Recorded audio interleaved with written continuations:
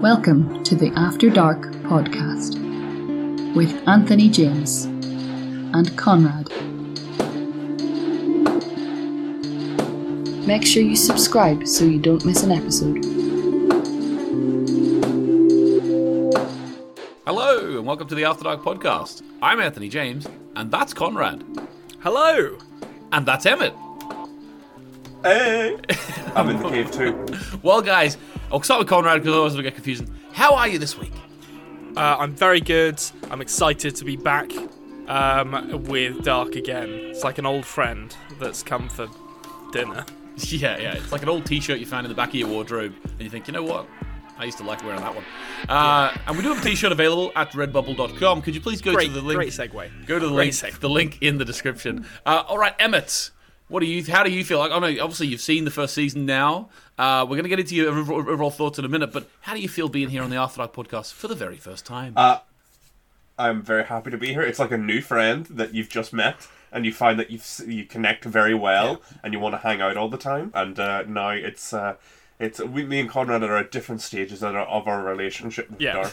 It's not like where you meet someone at a party and you think, I'm getting on really well with them, but then they walk away to get a drink and you immediately forget their name and start panicking as to how you can kind of force it into conversation to get them to say their name again. Well, for me, it's like the worst thing is not the at a party. The worst thing is when you start a new job and you've actually heard them say their name like 3 or 4 times, and you're like 2 months in or something, and you're like, I really need to know their name. You know? Yeah, I can't ask again.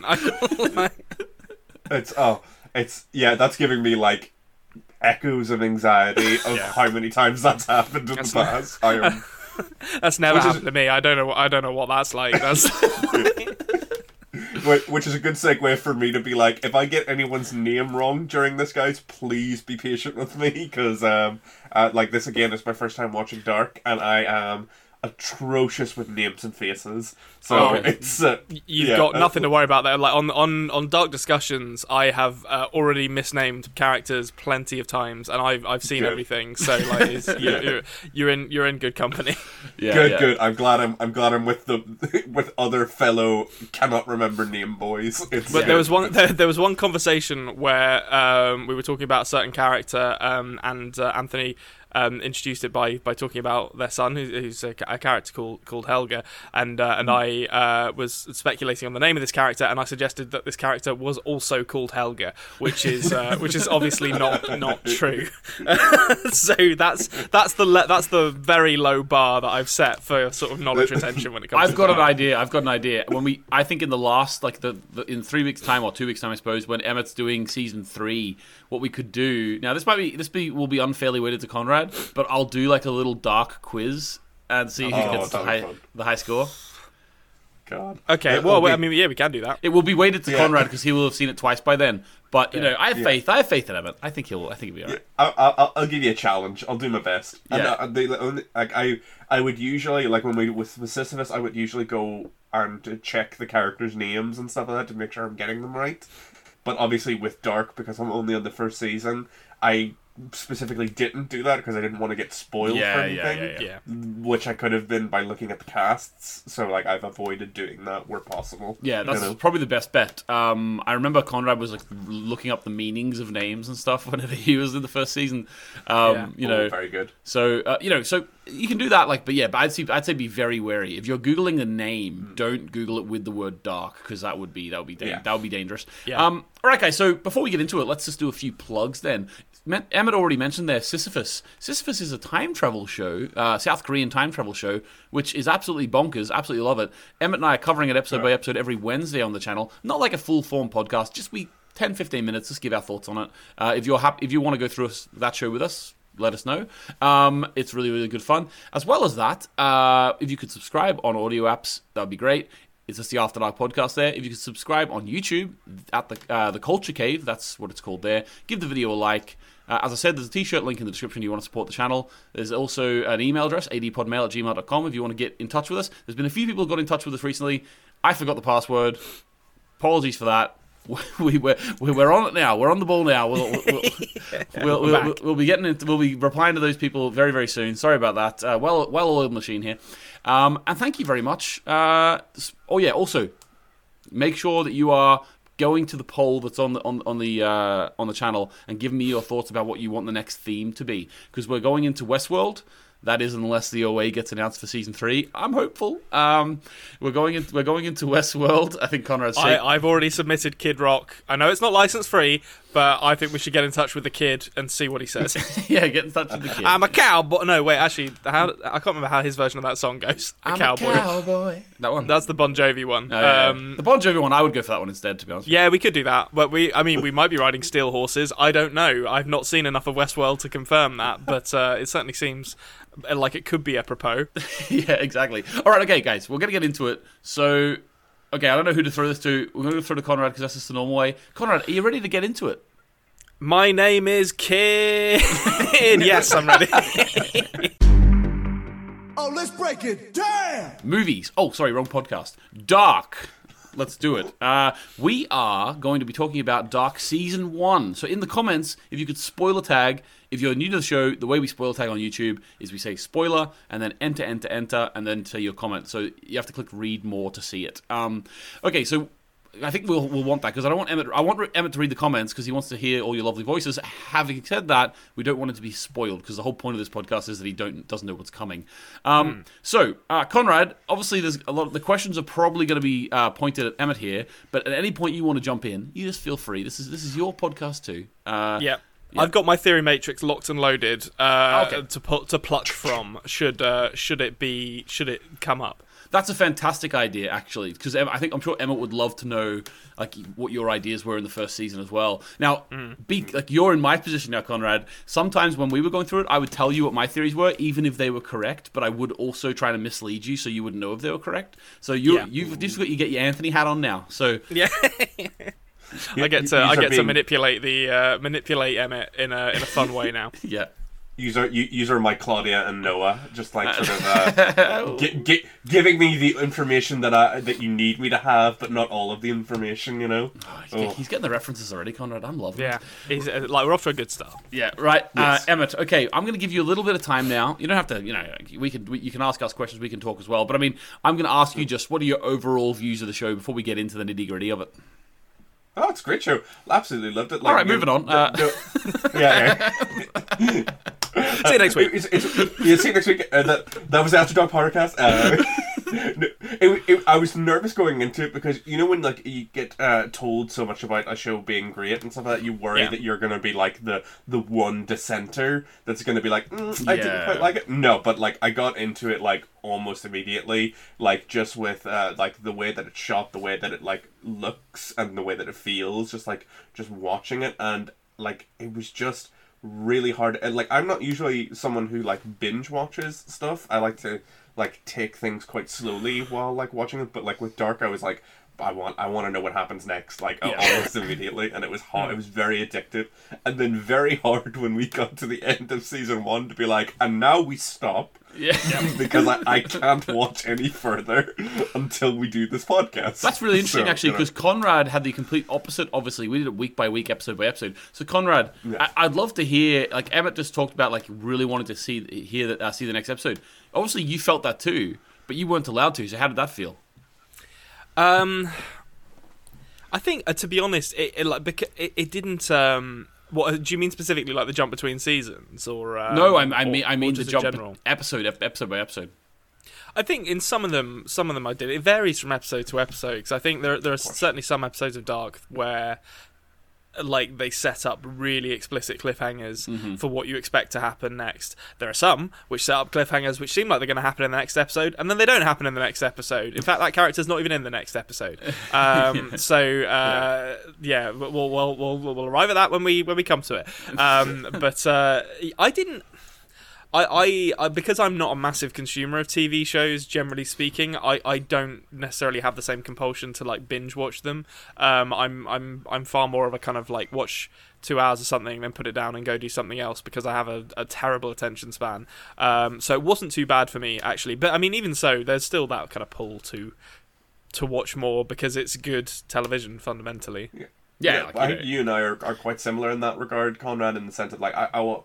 Usually with most shows, that is what I'll do. Like I'll maybe watch an episode, give it some time, digest it, like make sure that I've got everything that I need from it. Whereas my partner Antoinette, she is much more of a binge watcher. She just wants to, and she gets real frustrated with me on that front. But like, because obviously I had to do it in a week, and also because it was very, very engaging, I had no issue sort of binge watching Dark, which was great. So Antoinette was loving the fact that you had to watch it all in one go. Oh yeah, she was so annoyed when we had to stop for the season break. But it was just very, because it's like Dark is such like a little, obviously I'm speaking to the converted, preaching to a choir here, but like it's such a jigsaw puzzle sort of thing where like you're adding little bits to it, and like you just like I don't know, but like I love puzzles and stuff like that, so like getting to like find the next bit of the puzzle and get to piece it in and be like, oh okay, so that gives context to that, and really changes your views of certain parts of the show. It was very engaging in that way. The way that Dark expands its scope is about as good as any other show I think I've ever seen, without giving too much away about where it's going to go. With already Emmett has seen that there is an extra timeline being added, because he's seen the post-apocalyptic world where the woman says "Welcome to the future," hits Jonas with the gun. Welcome to Earth, and then and steals his spaceship. Yeah, I don't know why that reminds me of that so much, like that. But every time I see that, I'm like, oh yeah, that's like from Independence Day. Yeah, it's because it's the most iconic version of hitting something in the face with your gun and announcing yourself. Welcome to Earth. Is that Will Smith says that? Yeah, he punches the alien. I think is it because the scarred lady looks a lot like Will Smith, or is it because Jonas looks a lot like the alien? I think it's the latter. Or is it the welcome to? Is that a little bit of column A, a little bit of column B? I think in this case. Also, like, can we just? I mean, I don't want to jump ahead too much here, but. Hitting someone in the head with a gun is a pretty good way to kill them. Hurts. Like like I'm always like, whenever people do that in shows, I'm always like, you might have just killed that person. Like, there are easier ways to knock someone out.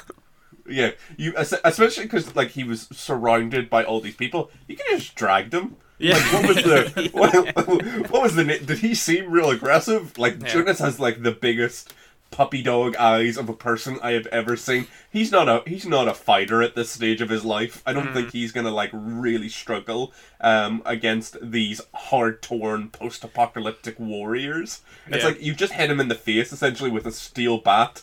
Like imagine if that was the thing that broke the Ouroboros like circle, if you know what I mean. It's like, oh god, I killed him. No, you haven't seen season 2 yet. Jonas actually has a huge hit in his face the rest of the show. Yeah. Well, again, you see it in someone else's face, and that sort of gives it away in a weird way. He wears an eye patch for the rest of the show. Punished Jonas. Yeah, he's like a pirate. You have eye patch on. He's actually both eyes are functional. Eye patch is on. Then when he goes into raid a ship, he changes the eye patch so he's already acclimatized to the dark. He loses his light, so he has to use it for when he's in the cave. So he's just like pop.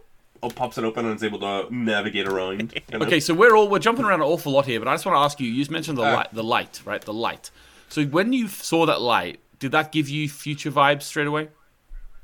Oh, it gave me like, because it's the design of it looks very futuristic in the sense of like this is a fun thing with sci-fi, because it's really interesting when you go back and watch sci-fis of different eras and how they depict the future, because it's so influenced by the technology of the time and the look of the technology of the time.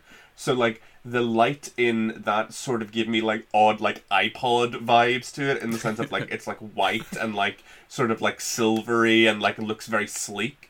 But like it looks like very much like a depiction of what we think the future will look like when it comes to technology. So like I was like that seems like it came from not modern day, especially because it's got like that cool sort of touch ability to like affect the light. Yeah, I was hoping to be honest as well. Yeah, if it was like made in made in the 80s or something, it would have been a clap on light, clap on, and then pick it up. Yeah, anytime something is like touch sensitive and when you touch it, it goes like that. That's a sign of sci-fi. Sci-fi. Like honestly, if I was Jonas, I think like Dark would have ended on that episode, because I just would have spent the rest of the goddamn season just being like, turning it on. I would have missed the rest of the mystery, because I would have been too focused on my goddamn light and how fun it is to do that. It's the next fidget spinner. It's the new fidget spinner, basically. You know. Maybe that is something in the future as well. It's it's dust a light figure plus spinner. a fidget spinner. Yeah. Okay, so I want to hear your thoughts about the. There's a few aspects of the creation of the show what I want to hear about. So, how did you feel about that? They kind of had like 3 different pilots in this show. They had the first episode, which was the real pilot, and then they had like episode 3, where the whole thing was just with new characters in the 80s. And then, if that wasn't enough, in episode 8, they did the same thing again, but in the 50s, where every character was just in the 50s, obviously except for Ulrich at that point, and Mikkel in episode 3. What did you think about that? How they just kept resetting in a new timeline? Yeah, it's because obviously they like lead you into it slowly and expand the different timelines. But it's great, getting to, because a big part of Dark is obviously the mystery, but it's also the interpersonal relationships between people. So being able to see different snapshots of their life and how that has influenced who they became is so important to their character development and stuff like that. You get to see why these people have really bad relationships in modern day, or why they are close to certain people. So I did enjoy that, and getting to see little shithead Ulrich when he was a teenager is also very engaging. So I do love that because it careful. There are some members of our audience who hopefully they might be gone now because we did the OA. Maybe they went off, but they do not like us talking bad about Ulrich. I don't know why. He's the most alpha of the 80s teens. Yeah, but it's one of those I say shithead with the most affection possible. Oh, I do. He's such a little he's such a little dickhead that it's weirdly engaging. I mean, he dates a girl who threatens to clobber people. He's so clearly in the bully relationship. I feel like if they're very clearly the bad guys in an 80s movie. I feel like he was just forgetting when he later on redeemed himself, by cheating on his wife and beating a little child's head in. He redeemed himself in the eyes of the fans, basically. Yeah, it's so funny to me because Ulrich is a very engaging character, and it's very funny because we're obviously referencing something very near the end of the show, but it's funny to me that that moment is such a intense moment, but at the same time you can. In most shows, that would be the moment where that character is completely irredeemable. They just attempted to kill it. But, in the context of everything that we know, it's I understand. I don't agree with what he did. He was regardless of what's going on, he was attempting to murder a child. Yeah. But you can, see how he ended up at the conclusion where it's this is a terrible thing I have to do. But it's the baby Hitler, not to make the... We've talked about this at length, yeah, except the comparison where it's if I do this, I could save all these people, and he makes the horrible decision, but not realizing, obviously, that is what causes the events to happen. Command and Conquer Red Alert taught us that if you go and kill baby Hitler, a worse version will spring up in his place. It's deterministic. Damn it, Albert Einstein. Damn you, Einstein. I'm glad you got that reference. I will say this is my conclusion to that whole baby Hitler argument. Then we can sort of move on here because we've talked about this at length, and I know that there's nothing that gets the Ulrich fans going like a baby Hitler reference. But I personally, the way I feel it is, Ulrich, in order to kill his baby Hitler Helga, he became Helga, right? So he had to do the same thing that Helga did to defeat Helga. It's not the same as the baby Hitler joke. The baby Hitler analogy, because in the baby Hitler analogy to be the same, you would have to kill 6 million Jews. Because that's what Hitler did. Killing one man is not the same as killing 6 million Jews. But beating a child is the same as stopping someone beating a child.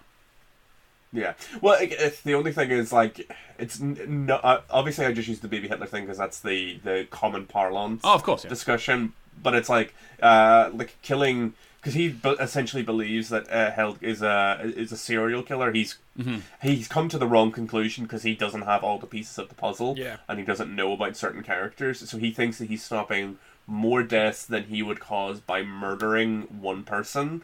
So, and obviously, even if it was only one person, to him, even if it only was only Mikkel and or only his brother, he would still probably make the same decision because personal relationships, being I need to save my brother, I need to save my son, so he would probably maybe make the same decision. But it's just, again, it's that tragic, dramatic irony that you get in a lot of time travel shows, where your attempt to stop the future is what ultimately causes it, because obviously he cracks the poor boy on the head and then leaves him exactly where he needs to be to end up in what I assume is going to be the position that causes him to essentially be manipulated by Noah and used as essentially a Ponzi in this larger scheme that he doesn't understand. He's heavy. You know? Yeah, he's heavy.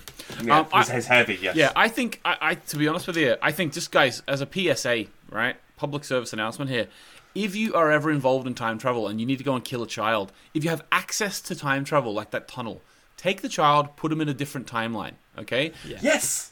That's what he could have done. Yeah, this is one thing, like... this is a thing that comes up in time travel shows a lot, where it's like the baby, because it's the moral quandary that everyone wants to. Would you kill baby Hitler? It's like, would you kill the serial killer? No, just make him a Zoomer. Yeah, make him a Zoomer. Yeah. It's like put him in a TikTok. different timeline. Like, you know it's possible. You know what? Just pick him up. Like, I don't know, choke a child out. That's not part of the PSA. Bring the child to a different time period. Put him in. Do what happened to your own son. Put him into like the foster care system, and that will change things. It's much more efficient than like attempting to crack someone's head in. It's, and it also leaves a lot less blood all over your body, so that you won't be pulled over by the police. Take Hitler, right, when he was like literally like a baby, and give him to a Jewish family in the 80s. You know what I mean? Yeah. He wouldn't have done that. And if he was, you just say to them, "Here, watch him. He's a bit of a psycho, that one." And they'll get him put away when he's 7 years old. Yeah. just put him somewhere, or raise him yourself. I don't know. There's a lot of other options than crack a skull. Like put it this way: in the year 2019, if you'd put Helga in a foster care system, the first time he said a bird looked beautiful when it was dead, geez, there would be sirens going. Like they would have him down at the hospital. Yeah. Anyway. It is funny that in that episode, Aegon in his younger form has that little conversation with the other detective, being like, "What makes a person a killer? Like, what is it like? Are you just born that way, or is it circumstance?" And then the end of the episode basically has, we see that circumstance can make you a killer or an attempted killer. Well, actually, that's a good question though. They're sort of bringing in questions of the deterministic method of time travel. Yeah, so maybe this has all happened before. So if that was the case, Ulrich then was born a killer because everything is determined. So yes. I think Conrad and I have talked about this at length, about this being, especially in season 1, we were like, is like the idea of even a stranger saying, and actually locking himself in the cell again, in the bunker. The idea of everything being determined, and everyone's doing the same thing again, thinking they're changing it. So, did you come down on the side of the fence, Emmett? What do you think? Oh, it's the big discussion when it comes to any time travel shows, where it's like, can you actually change the future? Is it possible? And it's a conversation we've been having a lot in Sisyphus as well. Mm-hmm. With Sisyphus, because it seems a lot more lighthearted a lot of the time, and it's such a different tone to Dark. It's such a mood whiplash watching Dark and then watching Sisyphus. Yeah. I believe it's more possible that time can be changed, whereas Dark has this sort of moody atmosphere, and I could believe that it would end in the situation that you can't break time. Time is like a circle, but I'm holding out hope that I don't know, maybe Jonas, the older Jonas, knows more than he is letting on, in the sense of, because everyone people seem to think he's being manipulated by either side to do stuff. I'm wondering if he's maybe playing along and maybe is aware of more, because he keeps telling his younger self that he's important to all these situations. So I'm holding out hope that perhaps the circle can be broken. Okay. Because otherwise it's going to be a very tragic show for me, and I'm going to have my heart broken several more times before the end of it. Yeah. Oh, okay. So what did you think? Okay, we're going to talk about some of the reveals now. So first of all, did you sort of predict before it happened that Michael was Mikkel? Yeah, yes, I predicted. Me and Etta were obviously backing and forth on a lot of discussions, but I was like, yeah, it has to be Mikkel, because one, again, we talked about this in private before, but you'd mentioned in the casting how they're really, really good at getting people who look like what the older version of one of the other actors would look like, and there's a good sort of continuity between them. And I'm usually bad with faces, but even I could recognize I could see this person, aging up into this person. Yeah. So it's like just like looking at the brief glimpses that we did get of Michael, and the fact that the names are very similar, and the show would be over if they got Mikhail back.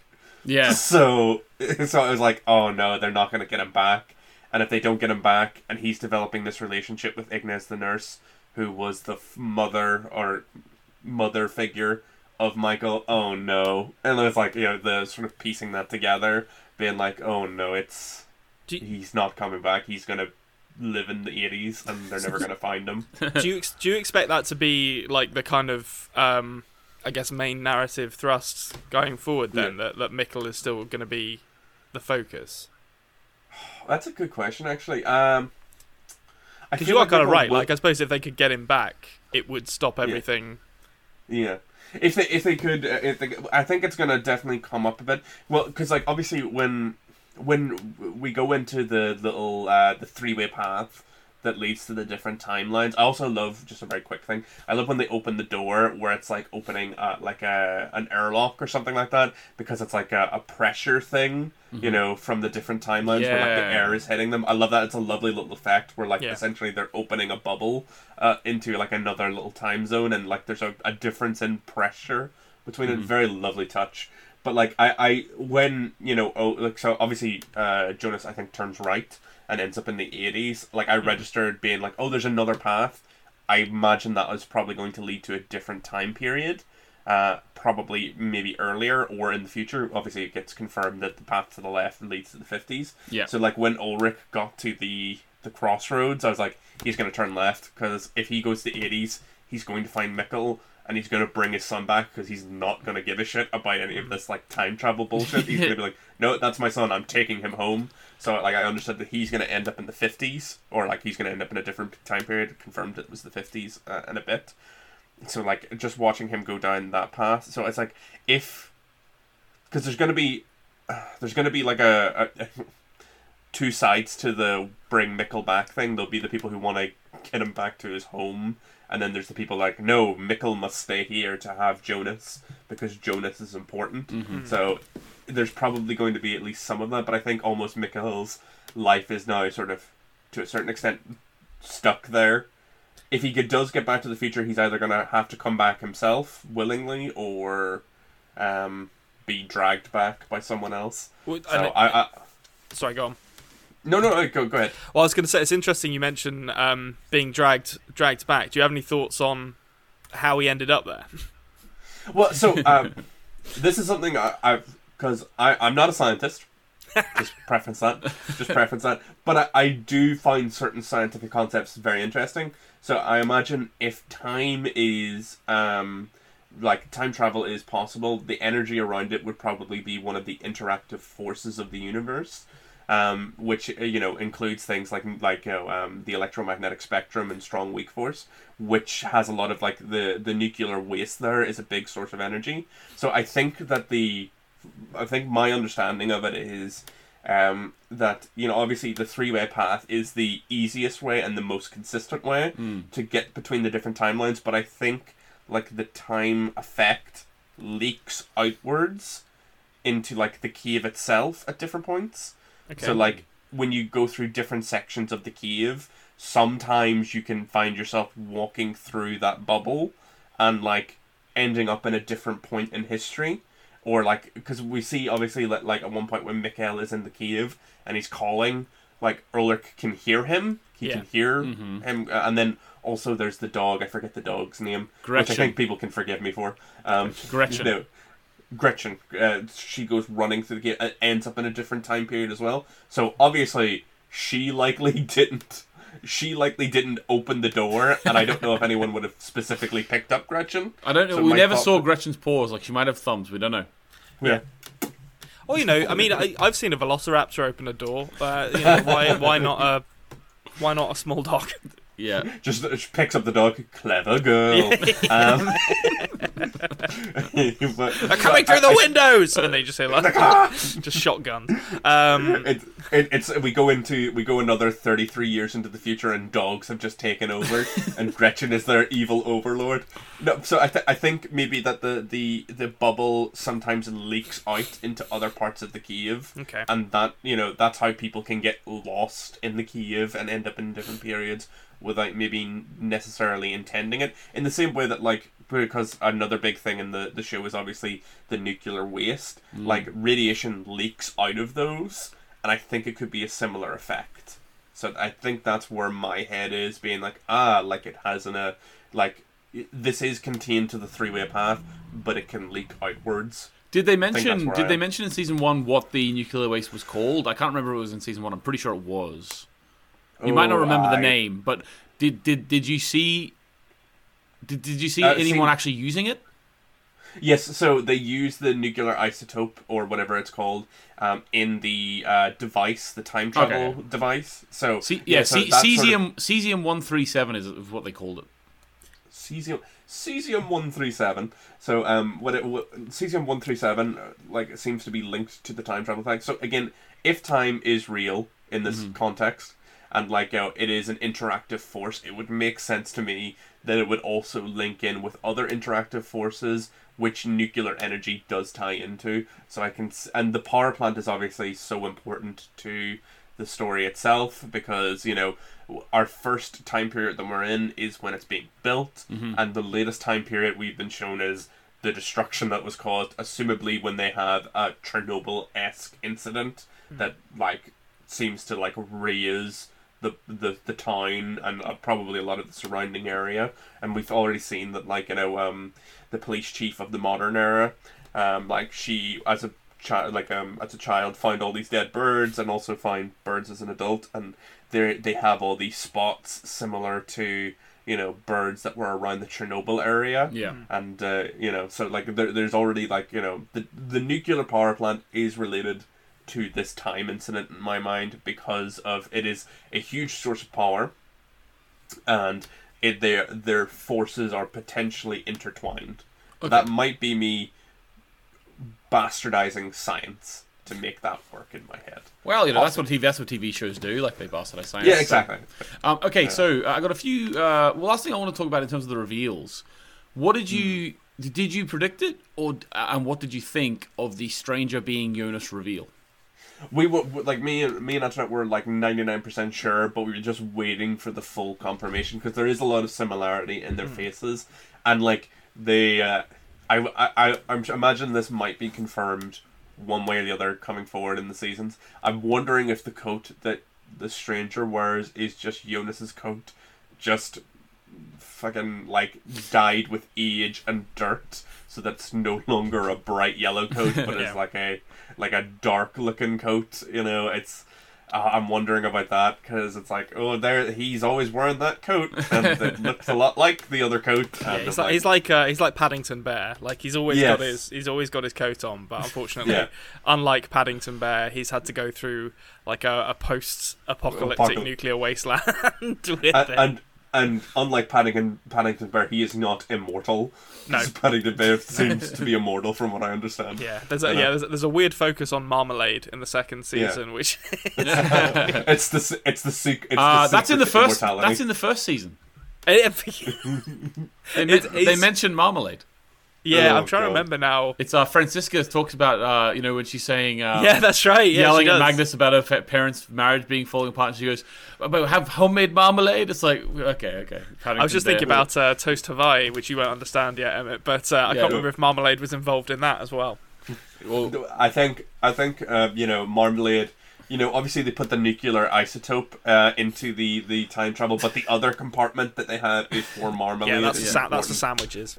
Yeah, you need to pack a meal if you're going time traveling. You don't know when you're going to eat again. Yeah, well, that makes 100% sense to me. Okay, so good stuff. What we'll do, so we've talked about the casting, good stuff. It's all really great. Talked about different reveals. We've talked about all sorts of stuff. What I want to talk to you about now is, I'm sure we're going to miss a lot of stuff, guys. So if you have questions for Emmett, put them in the comments of this video, and if I missed something from season 1, we can maybe start off with a couple of follow-up season 1 questions next week. But so who's your favorite character?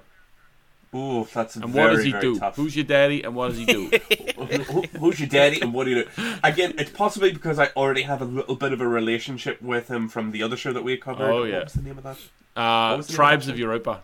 Oh, Tribes of Europa. You scumbag. Yeah, Tribes of Europa. You scumbag. Again, I think it might be Ulrich, possibly just because it's very interesting that you spit. Like, he starts off as such a seemingly irredeemable bastard, and then he goes through so much trauma that you kind of start to sympathize with him. I don't think he's necessarily... I wouldn't call him a good person.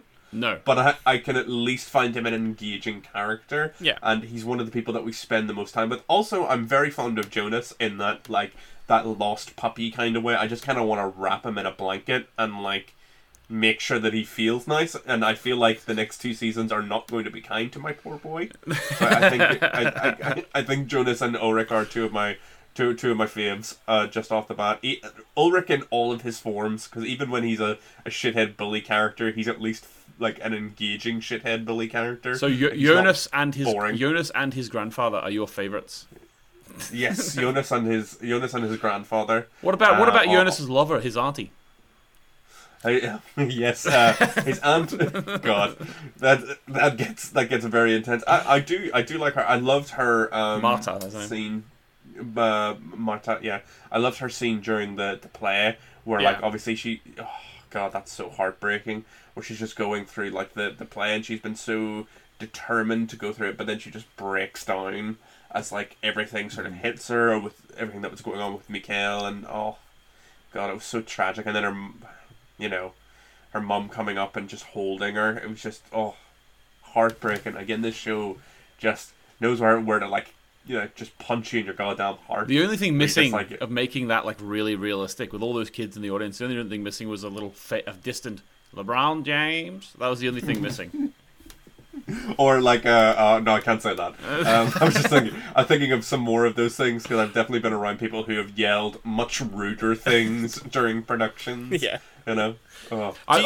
Do you expect that Marta Jonas relationship to be developed at all, like, or have any implications? Yeah, that's a tough question because it's like she's not aware of why he is currently like this, why he's becoming so distant. They're just not a good match, Emmett. They're just not a good match. Yeah, they're I don't want to yuck anyone's yums, but you can yuck that yum. That's fine. We have a firm anti-incest stance here on the After Dark podcast. Yeah, good. I will join in with that anti-incest stance.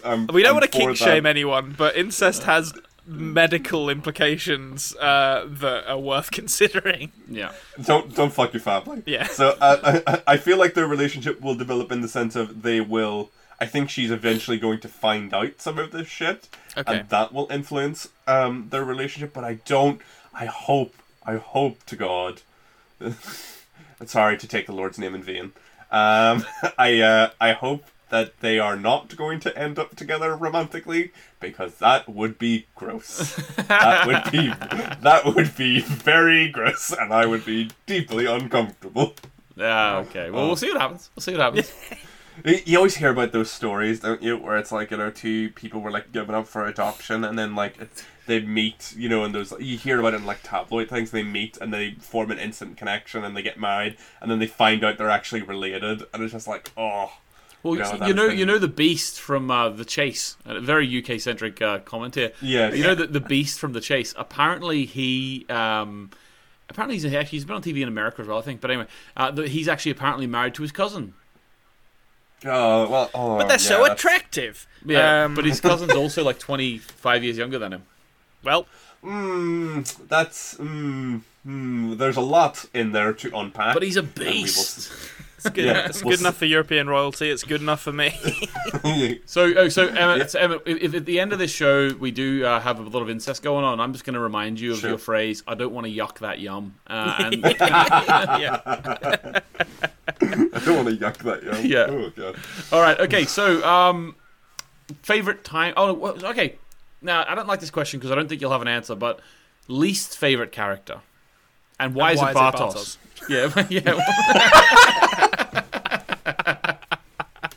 So yeah, but Bartos is obviously a little bit of a shithead. I wouldn't say it is my least favorite character. I will preference this as it is a character I hope gets developed further in the other seasons, because at the moment they are probably a little more unsympathetic than I think it's intended for them to be.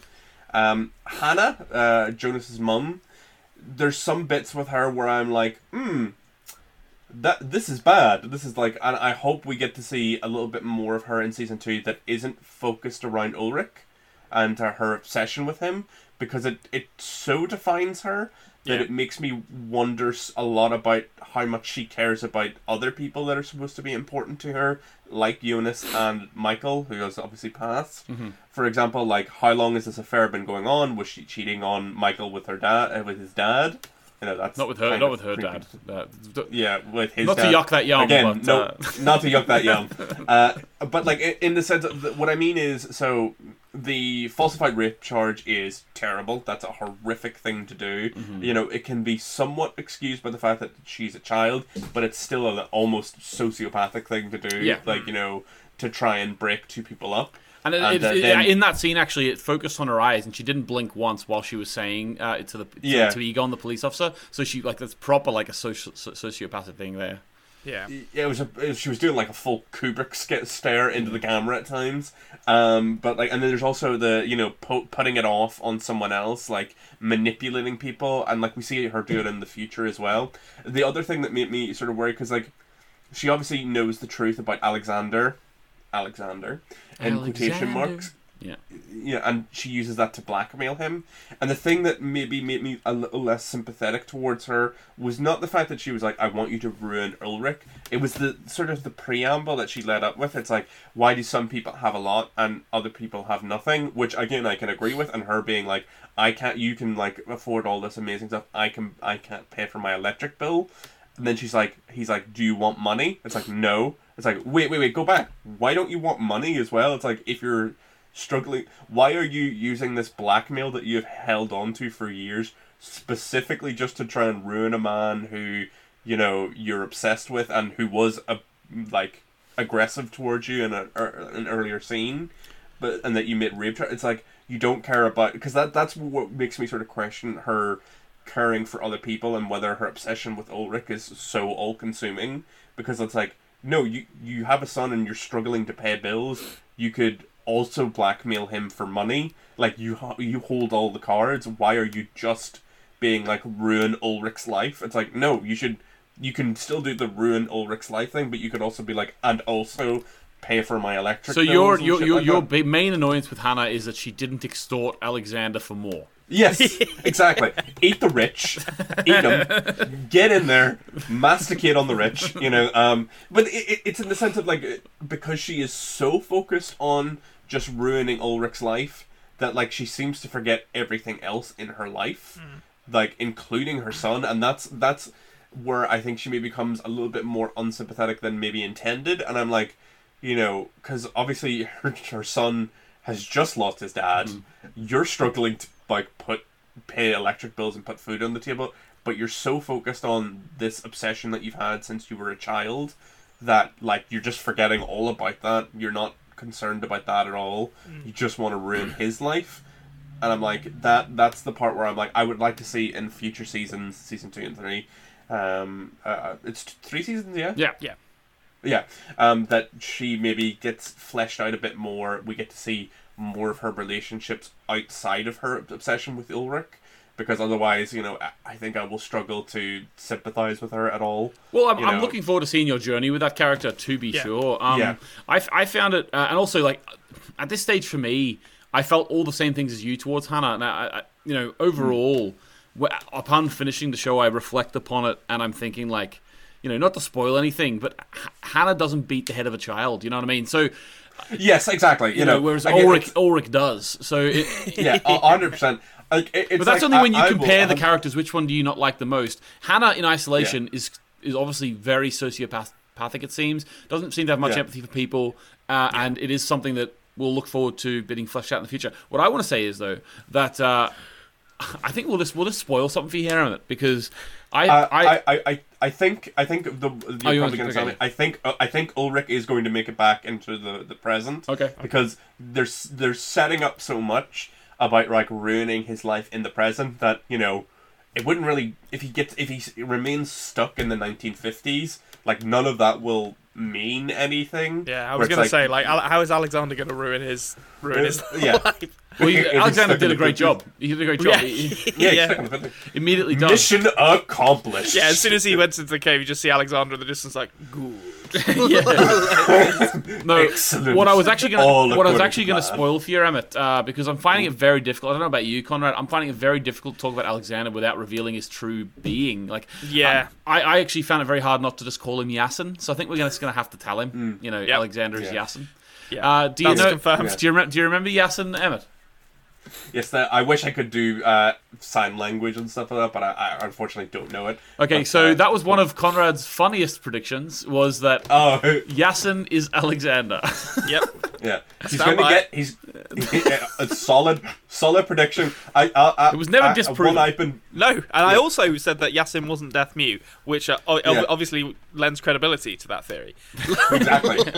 It's all a lie. He just wanted to start a relationship with the wee girl whose name is escaping me right Elizabeth. now. Elizabeth, yeah. The name Yasin has the cold, Like dead eyes of a killer, is all, is all I'm saying. Yasin is Noah. That's my prediction. Certainly seem to know whoever that person was, like who approached him. That's all I'm saying. Oh, it's me from the future. Hello. Okay, so last thing we're going to need to do, actually two more things. First thing is, we're going to bring back a much-loved segment. Obviously, Emmett watched this in German. I'm a good boy. But we're just going to tell him a few of the funny parts from the dub. So we're going to go in to What the Dub. What the dub? Alright, so I thought I've got three here, three of my favourite from Season 1, What the Dubs. We're going to tell Emmett about them, and he isn't going to be able to fathom them in his mind because it's so stupid. So Emmett, there was a lot of times, there was one or two times actually where they changed the script, but I'm not going to talk about that. What I'm going to talk about is three in particular performances from the voice actors, which we found was funny. So do you remember whenever Bartos found the pushed over Francisca, like the loving man he is, pushed over Francisca, took the drugs, right? And then he walked away and he went, jackpot. Do you remember that? Yes. He's very excited about these drugs. yeah. Well, in the this is the first ever What the Dub we did, and in What the Dub, the American actor goes, jackpot. Jackpot. It just I went back and watched that the other day actually, and it just doesn't capture the sliminess of Bartos's like a jackpot. like really kind of like he's just so smarmy, and the American version is just not funny at all. Yeah. Well, the thing that like kills me is like jackpot is such a more natural thing for an English speaker to say. Yeah. It's funny to me that the person who naturally speaks English struggled with that line delivery, where the German speaker was like, "I've got this, boys. I know how I'm going to say it." Jackpot. Yeah. It was so good. One of the best lines in the whole show. I think we can all agree. Yeah. I would love to think that was like improvised. Okay. Next one. Regina, the character of Regina, who is Alexander's wife, Bartos' mum, is actually it's really funny, right? In the dub, every character, like every actor, is like has an American voice, right? American accent in the dub, but Regina, for some reason, has a German accent. You need a like that. That was something like it's you either commit to. Pretty sure it's German. Pretty sure it's German. Some other European country maybe. Don't correct me in the comments. But foreign accent anyway from America. Yeah. So when you're doing a dub, it's unless that character is implicitly from a different place than like the other people, it doesn't really make sense to like because you want to capture the idea that they're not from the same location. So that. But Regina, she's from the town for the most part. Like, she grows up in the town, to my remembrance. So, like, she should sound like everyone else there. It's one of those things where you, like, either really need to commit to everyone having that accent in the dub, or just everyone have, like, an American-style accent. Because otherwise it, like, really would stand out. Oh my god, that would be so weird. It's a bizarre choice. Actually, doesn't make sense. It doesn't make sense at all. Another thing we realized, actually, her husband, like, because you could say, okay, maybe the influence of, like, meeting Alexander could have done that to her, or Boris. Meeting Alexander, or Yasin, sorry, could have had that effect on her, because as a teenager, she was still in Wyndon, so Alexander coming in, but then the dub guy for Alexander is actually like a New York gangster. He's like, get it done. Yeah. Hey, boys. Forget about it. Yeah, that's what he's like. Where's the nuclear waste? Forget about it. You don't need to worry about it. Yeah, Let's take care of. Hey, I'm running a power plant here. Hey. All right, okay, so the last one, Emmett, is, one of my favorite things about the character of Noah is his voice. It's such a deep and commanding voice. Such an absolutely fantastic. He's just so ominous. Every time he speaks, that drone comes in, right? Well, in the dub, I can't really even do this justice, so you're gonna have to go listen to it. But he's literally like, Sure. "I'm Noah." Yeah. He's like literally. Compare it to Mark Vashke's like bassy, ominous tones, and then the dub is just like the most unthreatening. Like he sounds like the kind of priest that you would meet at Sunday school, who's just like just some apple juice. Like it's just gonna. Would you like some apple juice? Yeah, he's gonna offer you some rich tea biscuits, and he's gonna sit down and talk to you about Jesus for a bit. It is terrible. Yeah. It is terrible. He's not gonna kill any kids trying to work out time travel. No. God. No. That's or maybe he'll kill more. Like, actually, you never know. Yeah, that's true. It's a good point. To be fair, priests, you can never tell what they're going to do. I have relatives that are priests. I hope they're all good people. I have relatives that are people. I hope they're all good people. I hope they're all good people. It is that thing like with dubs and stuff like with the Harry Potter franchise. There's a lot of funny ones because like they get like a dub actor at the start when they're kids, and then that person remains like the dub person for like the whole way through. So some characters will like start off with very fitting voices, and then when it gets to like later films, like Rupert Grint, I think he has like a very high pitch actor for like all the way through. So even when he's like in his 20s standing there, it's still like this little boy voice coming out of his mouth. It's like. And it's like, oh my god. That reminds me of the show Peppa Pig. Yes, of course. Right, I don't let my sons watch it actually because Peppa's a bit of a. But sorry, I do beep that word when I say it on the podcast.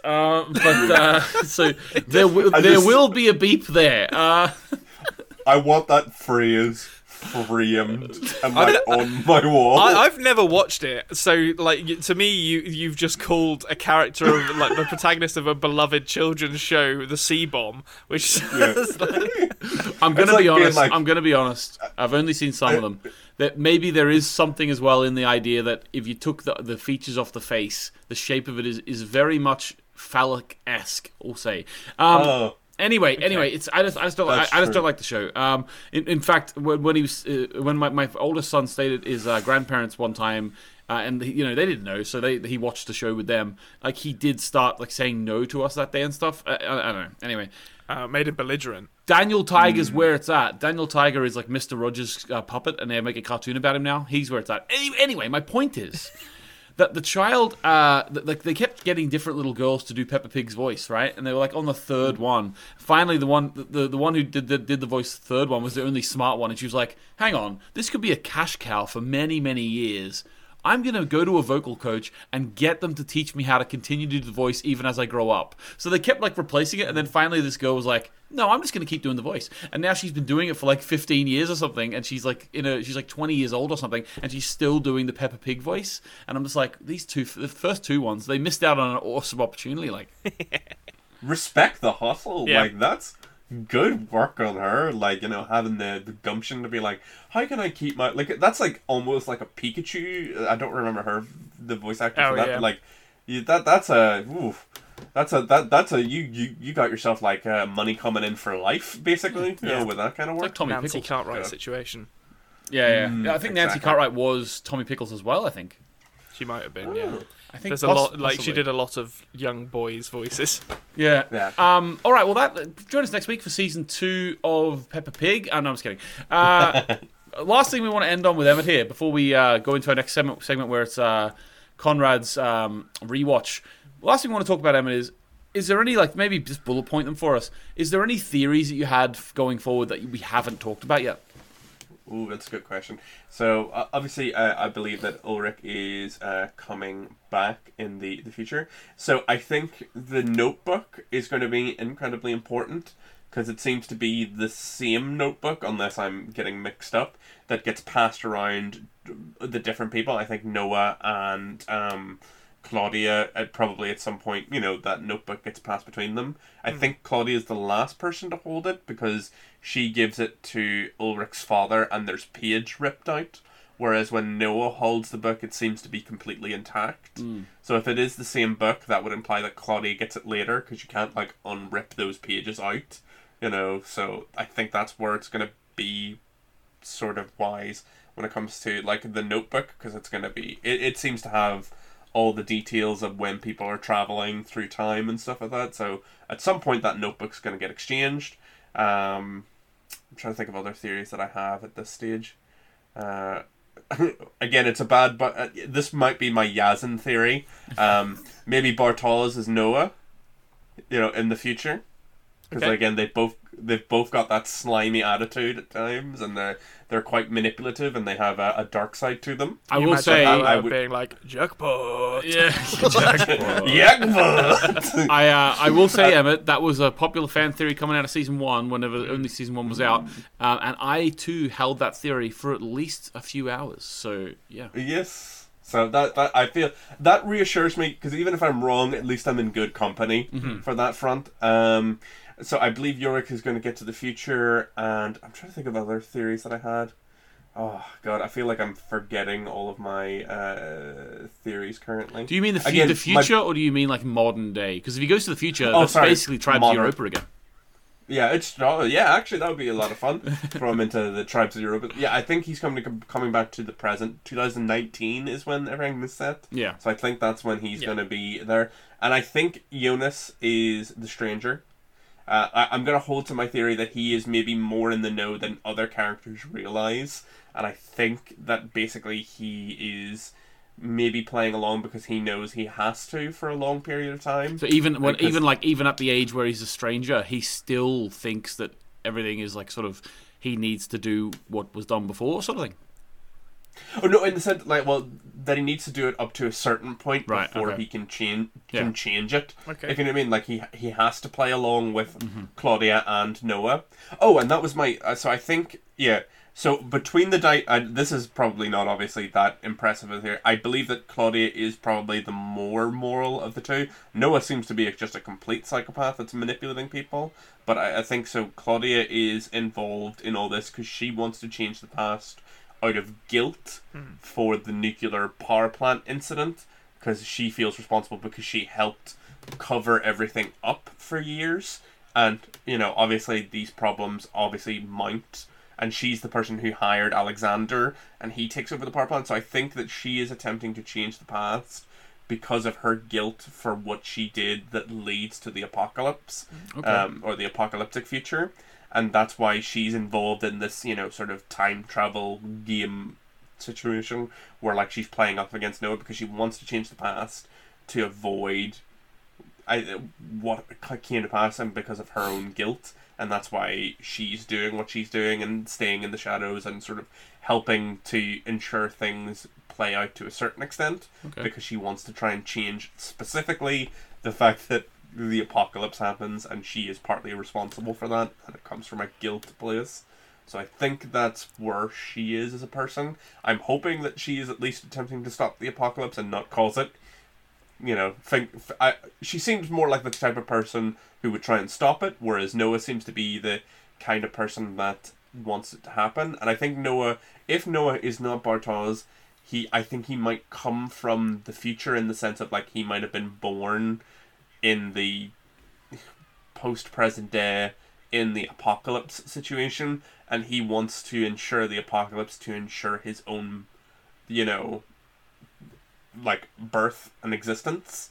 Okay. And that's why he just also doesn't care about other people and wants to be able to, like, wantonly kill and have a time machine and be able to go where he wants. I don't think he's, like, originally from the 50s when we first see him. I think he's maybe from the future and came back and has been manipulating Haig since he was a boy because he needed him to be the heavy and needed him to do certain stuff that he couldn't do. Yeah.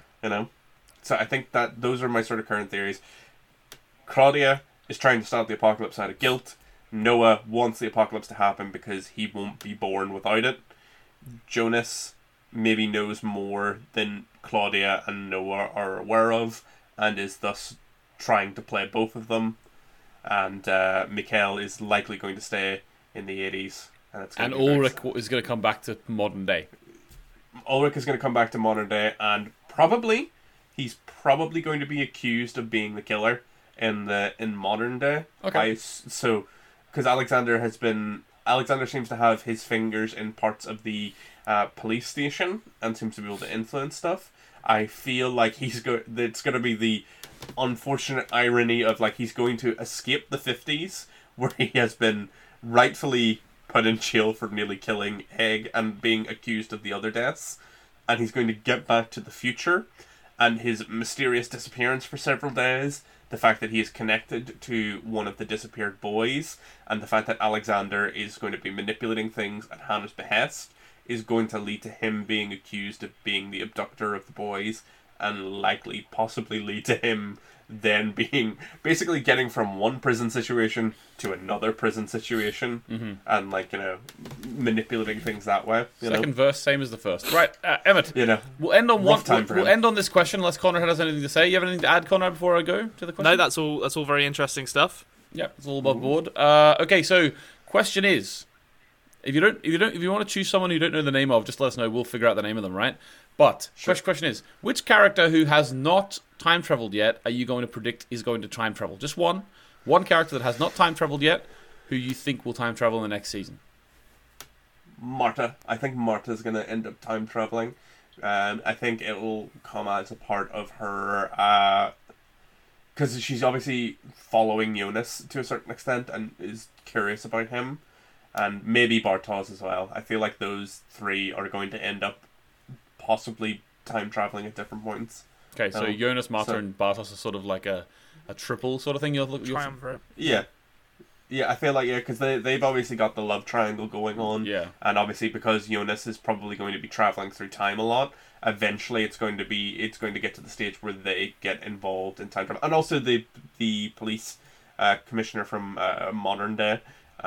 Just because she is aware, obviously, that Ulrich went back to the past, and is aware that he had looked in the cave. So I think that she's going to, because she seems to be one of the people that's most on the ball, in the sense of she is piecing together a lot of these disparate elements of the case, and I feel like she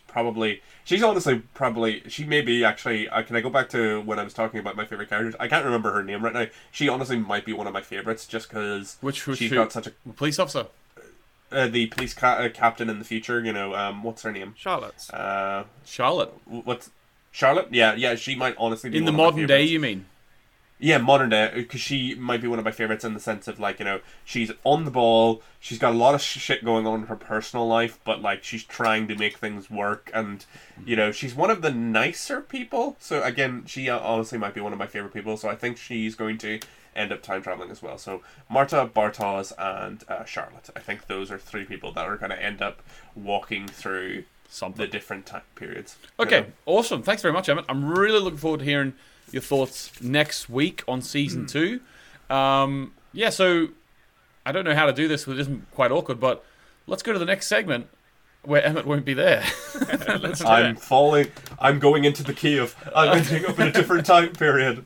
You're going to open a paper and be circling through it, and you're going to find my photo, but I'm old now and I'm bald because my dad's bald, and I'm going to go bald, and that will be me. Yeah. And you'll be like, oh no, that's where Emmett went. Yeah. Lost to us in the 50s. Yeah. Alright, Emmett. See you later. Cool. Thank you, Emmett.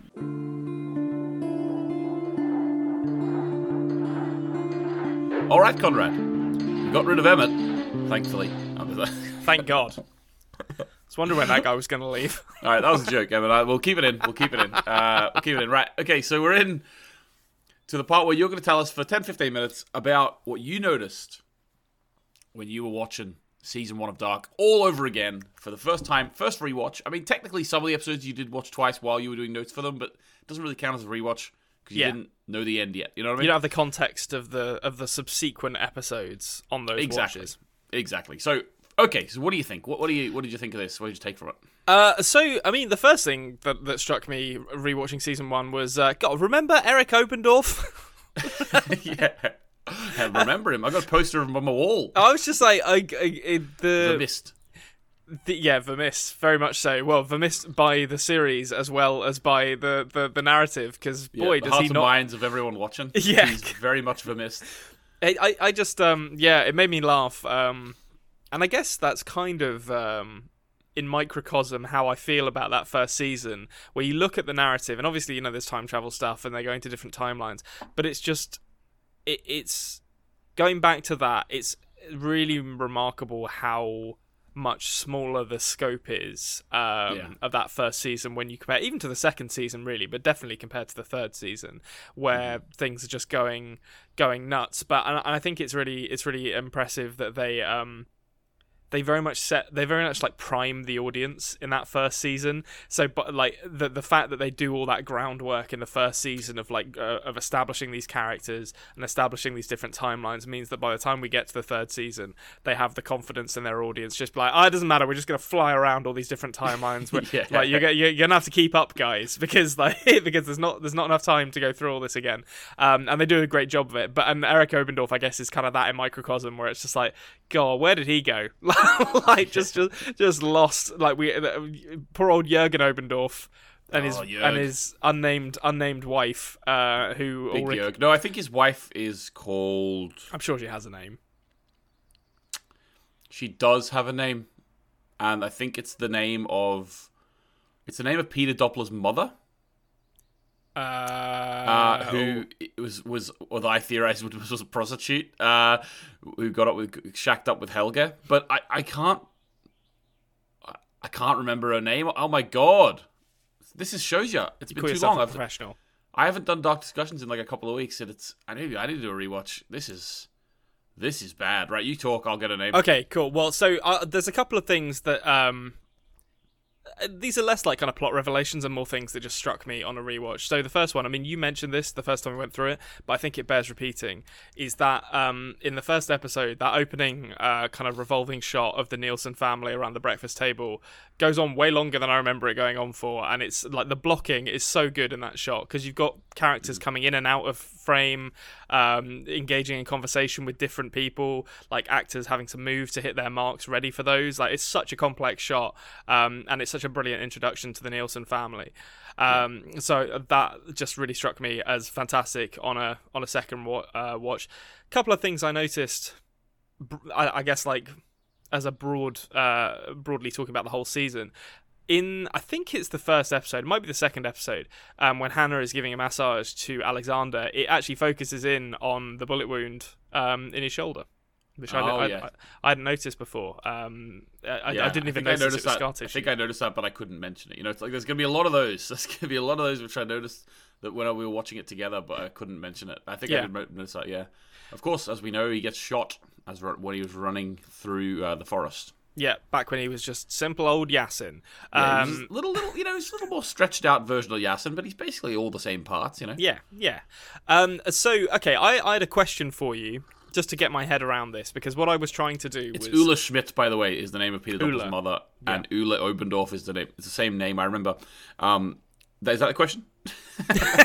Yeah, fine. We've got there before I even had a chance to ask it, was who's Ulla Schmidt? No, The question was, so I in this first season, I was trying to basically, every time they showed a cutaway to the cave with a noise, I was like, okay, who's that coming through this time? I think the first one, in the first episode, you can correct me if I'm wrong here, is Helga, right? Helga coming to collect the body of Eric Obendorf and do something with it.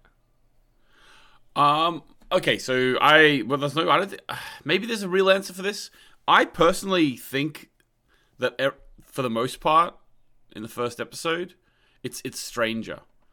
Well, okay, it could be because I think it's just like he's the outsider from outside town, like kind of thing, and I think they're just setting up, revealing his face the next episode. Like that's how I sort of felt about it. Well, so I couldn't actually remember on watching this. So this is now jumping forward to the end of season 1. How Jonas gets back here to take Mikkel through the caves. Does he use the time orb, Jobby? No. He actually goes. Remember with Claudia? Claudia picks him up from his father's house. Oh, he's with Claudia for like a year, wasn't he? Yeah. Okay, fine. Like that. To be honest with you, that to me not proves, but it's a huge indication that they kind of didn't know all the details going into season 2, because Claudia would have had the gold ball.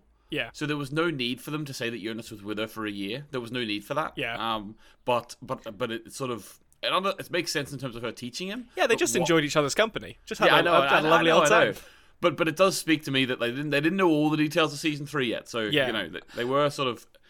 Oh, people hate to hear this, Conrad, but they were making stuff up as they went along, as if writers of a fictional TV show would make things up as they went through. Listen, like as someone who has tried to write things before, if you're writing like the entirety of 3 seasons of television when presumably you only have one commissioned, you're on a hiding to nothing there. Like you're asking for disappointment.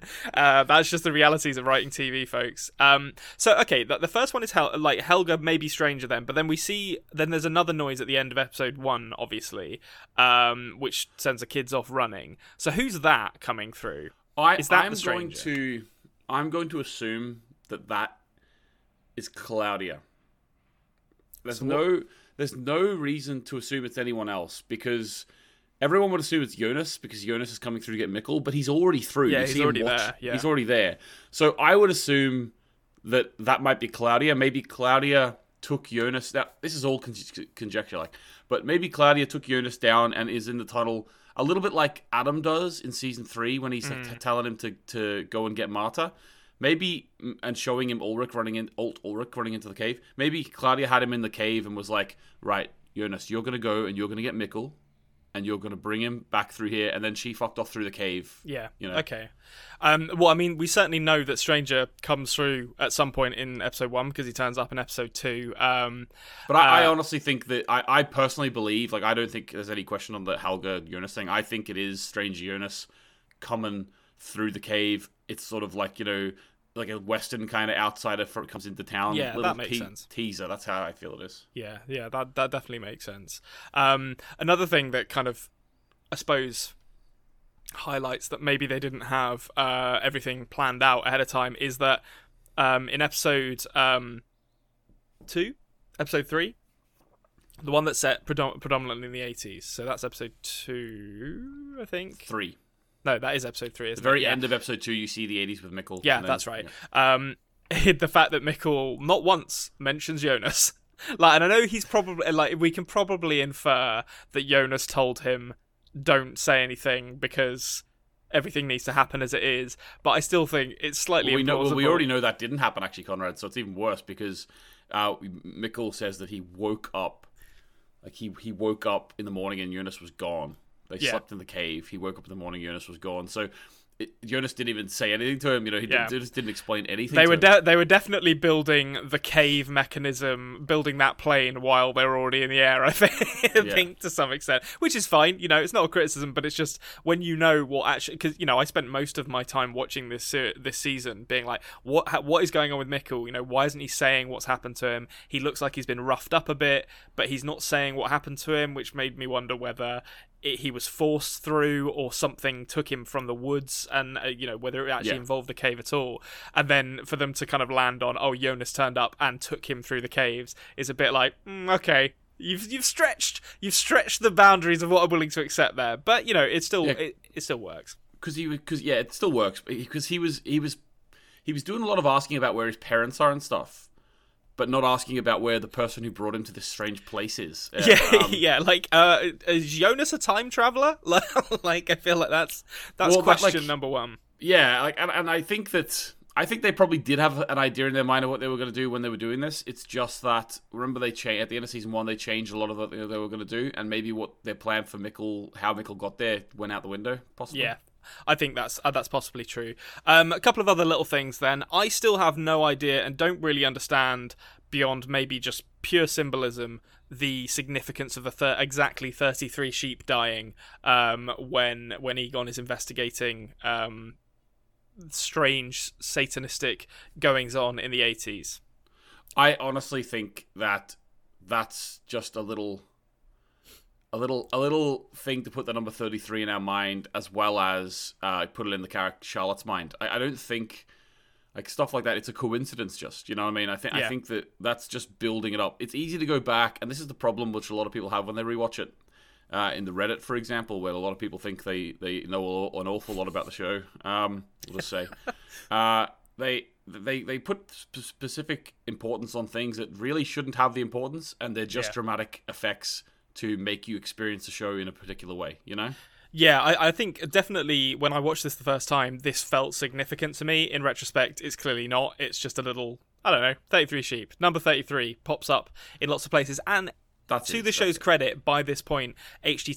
in the first season, we have heard H.T. Tannhaus in voiceover say the number, like talk about like the Fibonacci sequence and this idea of like 3 returning in nature and in science. So the idea of 33 sheep dying, while it's a little bit of a logical leap, it definitely kind of makes sense to me in the context of what we're talking about here. Yeah. So in terms of like big plot stuff, I think there's one thing that really stood out to me, which is that it's very clear on rewatch, and obviously I have the benefit of hindsight with this, but it's very clear that Helga is the kidnapper, killer, with the amount of cutting between the Acorn Man's activities, like see hands like putting the Acorn stuff together, and then it immediately cuts to old Helga. It's like, oh, okay, you were definitely telling us that Helga was involved in this. Well, I think if I remember correctly from when we were first going through this show, I think that the Acorn Man, like carving the acorns and all, I seem to remember you missed that little tiny scene because you were making a note of something else. I might have, yeah. Because I seem to remember saying that we saw him making, we saw inside the cabin, and you didn't really remember when we saw inside the cabin, Yeah. Yeah, that's. I think you're probably right. Which would have helped, definitely. But yeah, so it's really obvious on a rewatch that's what's been going on. Something else that struck me as well is that I'd forgotten how late Noah shows up in this season. Like, you kind of feel like he's always been there, like he's been around the whole time, but he doesn't actually show up till episode 5, I think. And then he's bumped off relatively early in season 2, from what I recall. I think we get, I think, obviously he comes back in some form or another, but I think we only actually get about 10 episodes of Noah in this entire show. Maybe less than that, actually. You mean? Oh yeah, like in his original incarnation. Yeah, in his like original in the Prime World version of himself, played by Mark Vashke. We get a tiny little bit of him again in episode 7 of season 3 when they go through the whole thing again. But apart from that, he is just from episode 5. Is it 5? I think it's 5. 4 where Elizabeth meets him, and then 5. Yeah, in 5 he's at the very beginning of 5. He's talking to Mikkel in the hospital bed. Yeah, he's mentioned in episode 4, mentioned by name at the end of episode 4, and then in episode 5 we see him very briefly, and then really he doesn't come into his own until episode 6. So 6 episodes in season 1, and then I think he gets shot. No, he doesn't get shot until episode 7. Was it 7 he gets shot in season 2? So yeah, like about 13 episodes or so. Yeah, I suppose that's a fair amount. But I mean, it's just, it struck me that it's testimony to how good a character he is, that he's not in the show anywhere near as much as a Charlotte or a Jonas or a Marta, and yet he's still right up there as one of the best characters in the series. I would agree. And speaking of Marta, the Ariadne monologues really take on kind of additional meaning once you know how significant Marta is to everything that is going on here. I think at the time I theorized that perhaps Ulrich wasn't her father, because she's talking about how her father created the labyrinth, when in fact, although I don't think it's fair to say Ulrich created the labyrinth, I think it goes further back in his family tree than that. But the symbolism is there, and I've talked about this on Dark Discussions before. The symbolism is there for like Ulrich to be like the part of that big web in terms of beating Helga's head. So like in the sort of the local, the small symbolism within that series, it works. But then it works obviously for different characters and things in a bigger scale too. And I think it's a really interesting continuation of a theme that they don't necessarily explore as much in season 2 and 3 as they do in season 1. But this like kind of sins of the father idea where, you know, we perpetuate the mistakes of our ancestors, and in Ulrich's case, I guess this isn't really true of Tronte so much, but Ulrich perpetuating the loop by beating Helga's head in is very much akin to the kind of stuff that his grandparent or his grandfather gets up to, and it's a really interesting twist on that, but it makes the Ariadne monologue, or monologues I should say, that we get from Marta really grants them an additional weight that I didn't appreciate at the time, and it's awesome going back to those and being like, oh shit, yeah, there's a lot going on here with this. Yeah, I think actually back when I was making Dark discussions while we were still going through Dark, and you haven't seen some of that stuff, I think I talked about like Ulrich and stuff like that in terms of the season 1 Minotaur Ariadne story. Yeah, but then in seasons, then for overarching of the show, like I talked about like Gary being the Minotaur of the overarching theme, because he's the beast at the middle of the labyrinth of this time travel stuff. Yeah. And if you listen to the song, I know we're not doing season 3 here, but if you listen to the song at the end of episode 4 of season 3, possibly, you know, Ariadne, I'm coming, that one. Yeah. Well, the one that you thought had to be written for the show. The one that was 100% written for the show. Show. So that one is actually, like, and I mentioned at the time, it's a take on what if like Theseus refused the string. Yeah. So like, and the idea is like, you know, that Jonas was Theseus, he refused the string, and he ended up getting killed by Ariadne. You know. Anyway, it was really cool. So check out that Dark Discussions episode, guys, if you haven't already. All right. So any more, Conrad, before we wrap this whole thing up? I'll mention one thing very briefly, talking about the music in this, is that when we first meet, or not when we first meet, but in the episode where we first meet Egon in the 80s, when Mikkel walks into the police station and starts talking to him, I'm used to Egon listening to, you know, kind of like 50s jazz and swing numbers on his radio. Yeah. He is listening to an absolute 80s bop on his radio, and this feels very out of character for Egon to be listening to this. Like, where's the Frank Sinatra that I'm used to him listening to?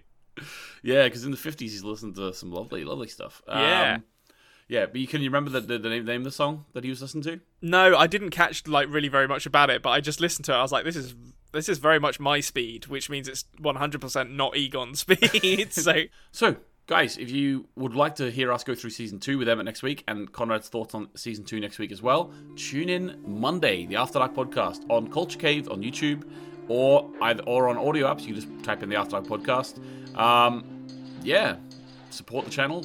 T-shirt link in the description, Discord link in the description, tip jar in the description, all that sort of stuff. If you want to send us a comment or an email, send adpodmail@gmail.com, or comment on the video. Give the video a like, all that great stuff. Thanks very much. Closing thoughts, Conrad? Season 1 of Dark, still really good, as it turns out. Yeah, I think I would agree with you. Bye. Goodbye. Thank you for listening to the After Dark podcast. Make sure you subscribe so you don't miss an episode.